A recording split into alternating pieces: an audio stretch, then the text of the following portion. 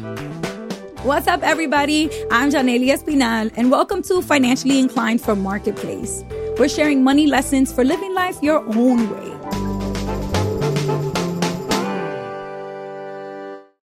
There's a reason why I'm so passionate when it comes to teaching teens about money. I'm a first-generation American and first-generation college grad.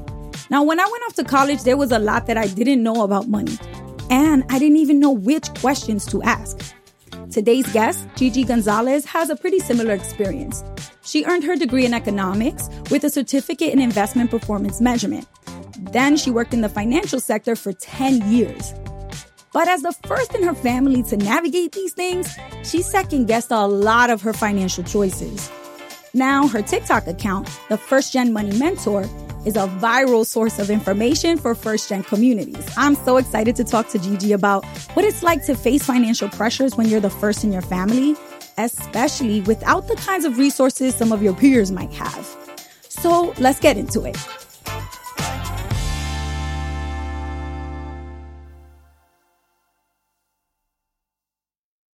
I think back to when I was in high school and I had to start filling out my FAFSA for college applications, and everybody was like, oh yeah, I mean, my mom helped me with that. And I was like, what? Like, I wish my mom knew how to fill these papers out. She never did that. And having parents who never experienced the systems in this country is such a tricky thing. And that's such a staple, I think, of the first gen experience. But a lot of people may be like unfamiliar with the term, and we're going to be using it a lot in this conversation. So tell us what your definition or description of the term first gen would be. I am so happy that the term has been coined now, because basically you and I feel like we were first gen and we were having these challenges, but there wasn't a word for it. What I would say, I'm a first generation American because I'm the first to be born in the States. You don't necessarily have to be born in the States if you were somebody that you were a child when your parents immigrated here and all you know is life in the US. Like, I would consider you first gen, but that's for you to decide. You can also consider yourself first gen if you're the first in your family to graduate from college. There's also the term first generation professional. So basically being the first to do something and not really having that support. You know, our starting line is not the same. Some people had parents that taught them how money worked at a young age. They taught them how to work a budget with their little allowance that they were getting paid. Like me, like what allowance? Like it was like, no, you do your chores because that's what you're supposed to do as a member of this family. There ain't no allowance. My dad's like, you're allowed to live in this house. That's your allowance. You know, we've seen our parents a lot of times. If you're a first gen kid, your parent is stuck in a situation and they just have no choice but to stay in that situation because they don't have the funds. They don't have social capital. So I think it's so important to recognize, like, we have to move different from how our parents move. And it's hard because, you know, when you see what you see your parents do is usually what you do. Tell us a little bit about that, like your journey and your backstory of figuring this all out. I think one of the mistakes that I made as a young adult was I thought that having that college degree was going to solve all my money problems. I just thought I was going to graduate, get a great job, earn a great salary, and any sort of debt that I had would just take care of itself. I didn't realize that I had to have a plan for my money. Basically, what I saw modeled at home was just my parents, you know, paying the bills on time. Like, that was very much a marker of success for them, that they were immigrants in a new country and they were able to like keep the lights on and keep food on the table. We didn't have conversations about building your net worth, building savings, investing, right? So again, having goals for that money. You know, I had the toxic boyfriends, you know, bad workplaces, crazy roommates from Craigslist. Like, I just had a lot that I went through as a young adult, and I couldn't escape those situations because I didn't have money. And I'm just like, why don't I have money? I went to college. I got the good job. Like, I'm getting a steady paycheck. How do I not have money? But as first gen, because we have that privilege of having access to higher ed, we have the ability to thrive with our finances. But to do that, we have to learn how money works. We have to learn the language of money. There's a lot of financial jargon, right? Like interest rates, investment horizon, all these words that you have to learn to feel confident managing your money. And then you have to set goals. So know that, like, by the end of this year, I want to have $3,000 in my savings account to cover me should a financial emergency come up. Because once you have those goals and are working towards those goals, you'll feel a lot more financially confident. And when those hardships happen, you'll have an easier time managing them than if you were just broke, like how I was for most of my 20s. We always talk about generational wealth, the money part, but what about this generational wealth of knowledge? Like generational knowledge, like I remember some of my friends, they went to the bookstore and just went straight to used book section and bought used books for like a fraction of the cost of the new books. My parents didn't go to college, so like they didn't know to tell me that. So I went to the bookstore and bought brand new textbooks for all my classes my first semester, thinking I was cute, walking out with like $1,200 stack of books in my hand that I put on my broke. Right. I'm like, y'all buying used books? Ooh, you buying used books? I'm buying the fresh new ones. And I'm thinking I'm smart. And really, it's that they had the knowledge. Their parents told them, don't buy new. I just didn't know these things. And there's knowledge that just keeps getting passed down. The more you're in a place and the more you're rooted in that place, the more you learn about it and the more you pass it to the next generation. So when your parents have to be uprooted and come to a new place with no knowledge of that place, they have no generational knowledge to pass to pass on. I know enough people, like anecdotally, that their parents at least taught them, this is what a checking account is. This is what a savings account. Maybe they didn't teach them the ins and outs of investing because they maybe didn't know much about the stock market themselves, but at least they were able to give them that very important tip of if you have a 401k at work, sign up for it. Where we didn't get that. Yeah. We get offered these benefits at work and we're like, what is this? Oh, it's for retirement. Oh, it's for old people. I'm 21 years old. I don't need to be worried about that, So that's right. Yeah, that's a huge advantage to have that generational knowledge. All right. So what do you think would be like the number one lesson that you learned about money before you graduated college, especially if you're first gen? What would you say your top lesson was? Probably that I should have managed my loans better. I knew when I was about to graduate, I'm like, crap, I got a lot of student loans because I needed them, not just to pay for tuition and, board and all that, but, just from like living expenses, like groceries. At the end, I'm like, I took out more than I needed. But again, I didn't know like how much I was going to need. I didn't know, I didn't know how to budget. I didn't know how much I was going to need to get me through the year. And that costs a lot of money, and that's a lot of added pressure to like a young adult just embarking into the world, probably at like the lowest salary that you're going to have. Cause when you first start your career, it's like an entry level salary and then you work your way up. So that was a lot of pressure, when I first was graduating from college for sure. So how would you say some of these young people can put these lessons into practice now? Take advantage of any sort of educational opportunities, like at your financial aid office or your transfer resource center. Because now that I'm in this space, in the financial education space, I know those workshops exist. I personally would say that the places I went to school, they didn't do a good job of getting the word out. So I didn't really know I should attend or what the benefit was. Now I would say seek that out, and speak to a counselor and say, hey, I'm a little apprehensive about taking on all this debt. Like, can I get some resources on how to manage it? And when those counselors see that you're invested and you're asking for help, they're going to help you. That's literally their job. I definitely agree with that. And I just remember feeling a lot of shame. But when I went to a part of college, each college application had an application fee. So like if you want to apply to 10 colleges and each application was $80, that's $800. Like, where's that money coming from? And there were voucher programs available for students. I just didn't really know. And then when I did find out about them, I was like ashamed. I was like, oh, this is embarrassing. I'm going to have to go in there and tell them that I can't afford $80 for my application and like pretty much beg them for money. And I needed to stop. Like I needed to just like reframe that. I'm not begging for money. I'm getting the resources that I need to actually be able to be on the same playing field with everybody else who's submitting their college applications with no problems. I wonder if you ever felt like there were shame or moments of shame or guilt or maybe just financial pressures that you were experiencing that maybe other students around you were not, and it was because of your unique experience being first gen. I definitely dealt with having expectations of me providing financially during college. And it wasn't just me. I had other friends that I saw doing the same. So either, they're in college, they're going to school full time, they have a part-time job to pay the bills while they're in college. Yeah. And then on top of that, they're sending money back home for rent, because parents need the support. I didn't send a whole ton, but I did pay for my mom's insurance at the time, her car insurance, and I paid for her phone bill, which isn't a whole ton of money if you think about it. But at the time when I'm living off student loans, I had no business paying for that. But the expectation was very much like, well, like you're doing better in life, help out if you can.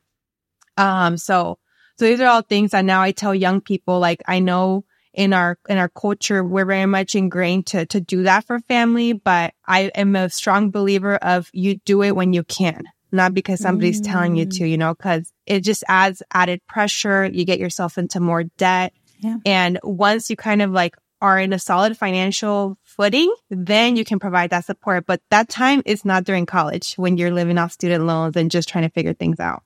Yeah. But that in and of itself, I think is so hard to understand if you are a parent, never had a college education or higher education experience yourself.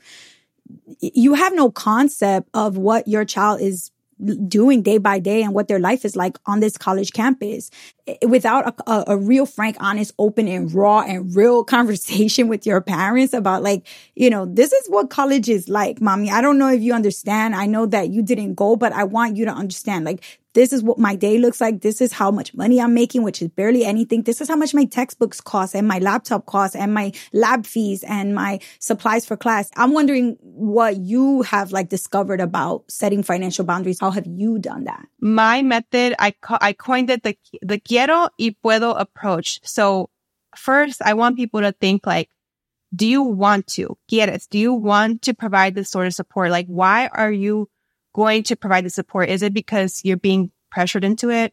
You're being guilted into it? Because if you're doing it out of those feelings, it's not going to feel good. Eventually, it'll lead to resentment because you're not doing it on your terms. I empower my community that if you are going to provide any sort of financial support to family, do it because you want to show up for family, because te nace, And yeah, not just because somebody's like pushing you against the wall, making you do it, because it just feels so much more better when you give something out of your own free will. So then that would be step one. Like, do you want to? And then step two, the puedo part, like, can you? If you're buried in debt, if you have a bunch of credit card debts, student loans, if you have a very low salary, if you don't have any savings for an emergency fund, you're probably not in the best position to provide that support. Right. So I tell people there's different levels of support. If somebody asks you for $500 to cover like an unexpected cost and you don't have the means, like it's more than fair to say, hey, I can't provide $500, but I can help with $100. Take care of you. And then you can show up for family stronger once you're again on that solid financial foundation. Yeah, I love that. Any tips about like the actual moment? Mommy, papi, they're standing in front of you. It's the moment of truth. You have to kind of tell them that you can't give them $500 every month. Do you have any tips for it or language for that interaction? Yeah, I would definitely say like prep them that you want to have this discussion. Like don't just bring it up out of nowhere because, money is very taboo in our culture. It's not something that we talk about regularly. So you want to prime them for like, hey, I want to talk about this so that they're mentally prepared. Number one, don't just spring it on them. And then number two, when you do start the conversation, just say, hey, I want to have a loving conversation about money. I just want to be really open and honest about my finances. Yep. And then if it's important for you and you want to support, but you can't, say that. Say like, I would love nothing more than to have all the money in the world to give you for this and that. Yep. But the reality is, this is my income. This is how much I pay in rent. This is how much my car note is, right? Because when you kind of outline it like that, and any loving parent that sees, oh, they really can't help. It's not because they don't want to or they don't care about us. They don't have the ability to help. That part. Any loving parent will be understanding. Yeah. And there's those other parents. I know those parents too, that they're like, we'll figure it out because I need the money. And then that's just additional conflict. And again, that's when you got to set those boundaries. Yeah. But most parents, I would say, would understand once you take the moment to have that uncomfortable conversation. It is uncomfortable, but the more regularly that you have these money conversations, the easier it'll get. I think that's a great point. The less you do it, like obviously the more of a problem it's going to be. It's just like lingering and then it's festering and you're not addressing it. It's uncomfortable to hold your boundaries, but it's very, very necessary to take care of yourself. I think we've covered a lot, but would just love for you to put together like a little bulleted list of the main key takeaway points that you want everybody listening to walk away with about what it's like navigating, financial situations and pressures as a first-gen kid. For anybody listening, I would say focus on the 3 things that we discussed, and that would be to ask support. Again, if you're first gen, you're going to need additional support. There's no shame in that. It can be a little scary, but please raise your hand. There are people there to help. So either at school or at work, get the support that you need.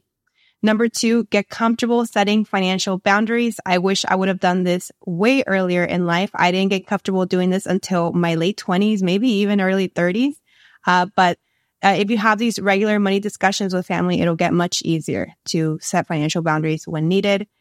And the last point, share your knowledge with others. Share it with friends, family, primos, your little sister, your cousin. Remember, as first gen, our starting line is different. So we want to elevate others as we go through our financial journey. It's important. The more you learn that you don't just keep it to yourself. As a first gen person in any area, first gen investor, first gen college grad, first gen American, any type of identity that you're the first in your family, you can't just keep it to yourself. You really want to bring it back and share it with more people in your family and more in your community, because ultimately that's how you create like this ripple effect that makes it really worth it, that you've made it, but now you're also going to help other people get what you wish you had. Thank you so much, Gigi. This was incredible.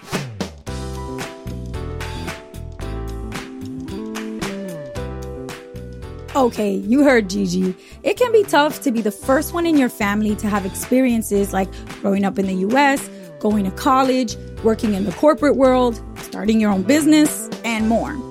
But these experiences create resilience, and they can ultimately be a source of pride. When it comes to money, it's really important to communicate, so that way you don't end up feeling lost. And that could mean asking for help or setting clear financial boundaries with your family or friends. Gigi gave us some amazing tips for how to do this. So this week, I want you to put some of those into practice in 2 ways. First, write down at least one financial question that you have and think of a few adults you trust who you want to ask. Then take notes on their answers so you can review those later. Finally, create a plan for what you're going to say the next time you're in an uncomfortable financial situation with friends or family. This might be feeling pressure to spend money or dealing with somebody else's expectations of you. It is really important that we feel prepared and not be caught off guard in these moments. So setting aside time to reflect and plan ahead can make all the difference. You got this.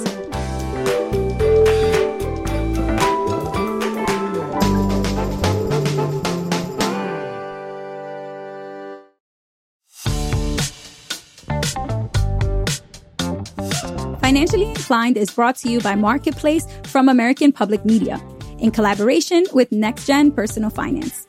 I'm your host, Janely Espinal. Our senior producers are Haley Hirschman and Zoe Saunders. Our video editor is Francesca Manto, and our graphics artist is Mallory Brangan. Our producers are Hannah Harris Green and Haley Hirschman.